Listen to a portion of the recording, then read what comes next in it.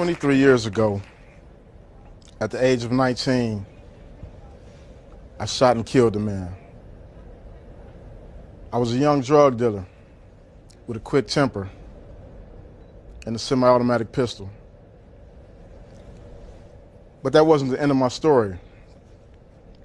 In fact, it was the beginning.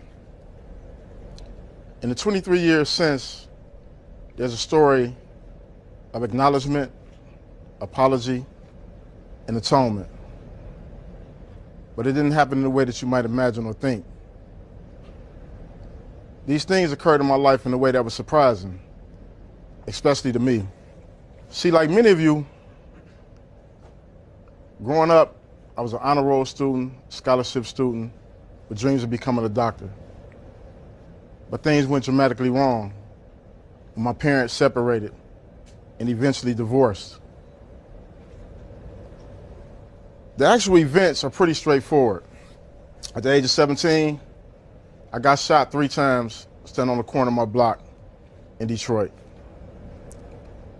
My friend rushed me to the hospital. Doctors pulled the bullets out, patched me up, and sent me back to the same neighborhood I got shot. Throughout this ordeal, no one hugged me, no one counseled me, no one told me I would be okay. No one told me that I would live in fear, that I would become paranoid, or that I would react hyperviolently to being shot. No one told me that one day I would become the person behind the trigger. 14 months later, at 2 a.m., I fired the shots that caused the man's death. When I entered prison, I was bitter, I was angry, I was hurt. I didn't want to take responsibility. I blamed everybody from my parents to the system. I rationalized my decision to shoot because in the hood where I come from, it's better be the shooter than the person getting shot. As I sat in my cold cell, I felt helpless, unloved, and abandoned. I felt like nobody cared. And I reacted with hostility to my confinement. And I found myself getting deeper and deeper in trouble. I ran black market stores, I loan sharked, and I sold drugs that was illegally smuggled into the prison. I had in fact become what the warden of the Michigan Reformatory called the worst of the worst. And because of my activity, I landed in solitary confinement for 7.5 years out of my incarceration.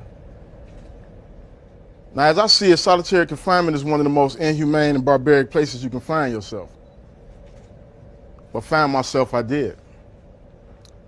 One day, I was pacing my cell when an officer came and delivered mail. I looked at a couple of letters before I looked at the letter that had my son's squiggly handwriting on it. And anytime I would get this letter from my son, it was like a ray of light in the darkest place you can imagine. And on this particular day, I opened this letter, and in capital letters, he wrote, "My mama told me while you was in prison.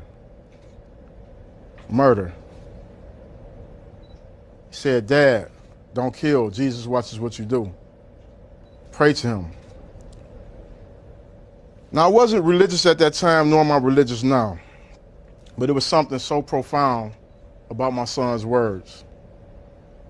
They made me examine things about my life that I hadn't considered.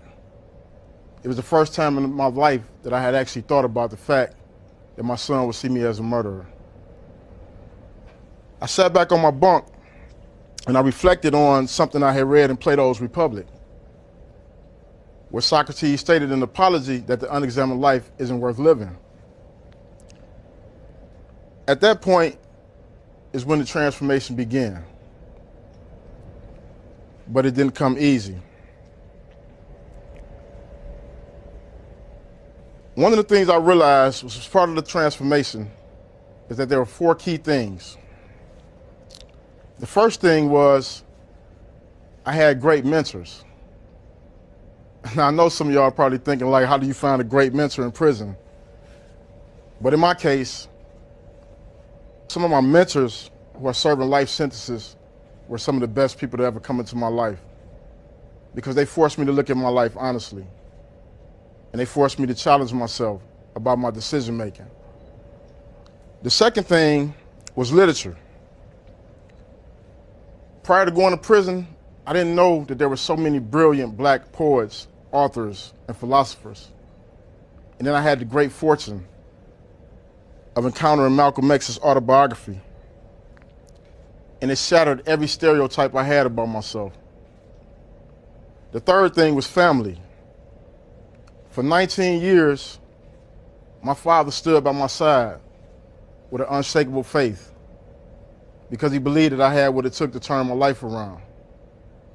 I also met an amazing woman who is now the mother of my 2-year-old son, Sekou. She taught me how to love myself in a healthy way. The final thing was writing. When I got that letter from my son, I began to write a journal about things I had experienced in my childhood and in prison. And what it did is it opened up my mind to the idea of atonement. Earlier in my incarceration, I had received a letter from one of the relatives of my victim. And in that letter, she told me she forgave me because she realized I was a young child who had been abused and had been through some hardships and just made a series of poor decisions. It was the first time in my life that I ever felt open to forgiving myself. One of the things that happened after that experience is that I thought about the other men who were incarcerated alongside of me and how much I wanted to share this with them. And so I started talking to them about some of their experiences. And I was devastated to realize that most of them came from the same abusive environments. And most of them wanted help and they wanted to turn it around. But unfortunately, the system that currently holds 2.5 million people in prison is designed to warehouse as opposed to rehabilitate or transform. So I made it up in my mind that if I was ever released from prison, that I would do everything in my power to help change that. 2010, I walked out of prison for the first time after 2 decades. Now imagine, if you will, Fred Flintstone walking into an episode of the Jetsons. That was pretty much what my life was like. For the first time, I was exposed to the internet, social media, cars that talk like Kit from the Knight Rider. But the thing that fascinated me the most was phone technology. See, when I went to prison, our car phones was this big and required like 2 people to carry them. So imagine what it was like when I first grabbed my little BlackBerry and I started learning how to text. But the thing is, the people around me, they didn't realize that I had no idea what all these abbreviated texts meant. Like LOL, OMG, LMAO. Until one day I was having a conversation with one of my friends via text, and I asked him to do something, and he responded back, K. And I was like, what is K? And he was like, K is okay. So in my head, I was like, well, what the hell is wrong with K? And so I texted him a question mark. And he said, K equals okay. And so I tapped back, F you. And then he texted back and he asked me why was I cussing him out. And I said, LOL, F you, as in I finally understand. And so, fast forward 3 years, I'm doing relatively good. I have a fellowship at MIT Media Lab. I work for an amazing company called Be Me. I teach at the University of Michigan. But it's been a struggle because I realize that there are more men and women coming home who are not going to be afforded those opportunities. I've been blessed to work with some amazing men and women helping others re-enter society. One of them is my friend named Calvin Evans. He just served 24 years for a crime he didn't commit, 45 years old. He's currently enrolled in college. And one of the things that we talked about is the 3 things that I found important in my personal transformation. The first being acknowledgement. I had to acknowledge that I had hurt others. I also had to acknowledge that I had been hurt. The second thing was apologizing. I had to apologize to the people I hurt. Even though I had no expectations of them accepting it, it was important to do because it was the right thing. But I also had to apologize to myself. The third thing was atoning. For me, atoning meant going back into my community and working with at-risk youth who were on the same path, but also becoming that one with myself. Through my experience being locked up, one of the things I discovered is this. The majority of men and women who are incarcerated are redeemable. And the fact is, 90% of the men and women who are incarcerated will at some point return to the community. And we have a role in determining what kind of men and women return to our community. My wish today is that we will embrace a more empathetic approach toward how we deal with mass incarceration. That we would do away with the lock them up and throw away the key mentality, because it's proven it doesn't work. My journey is a unique journey, but it doesn't have to be that way. Anybody can have transformation if we create the space for that to happen.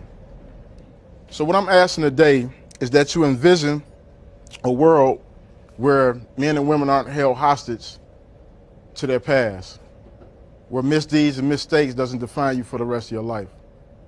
I think collectively we can create that reality, and I hope you do too. Thank you.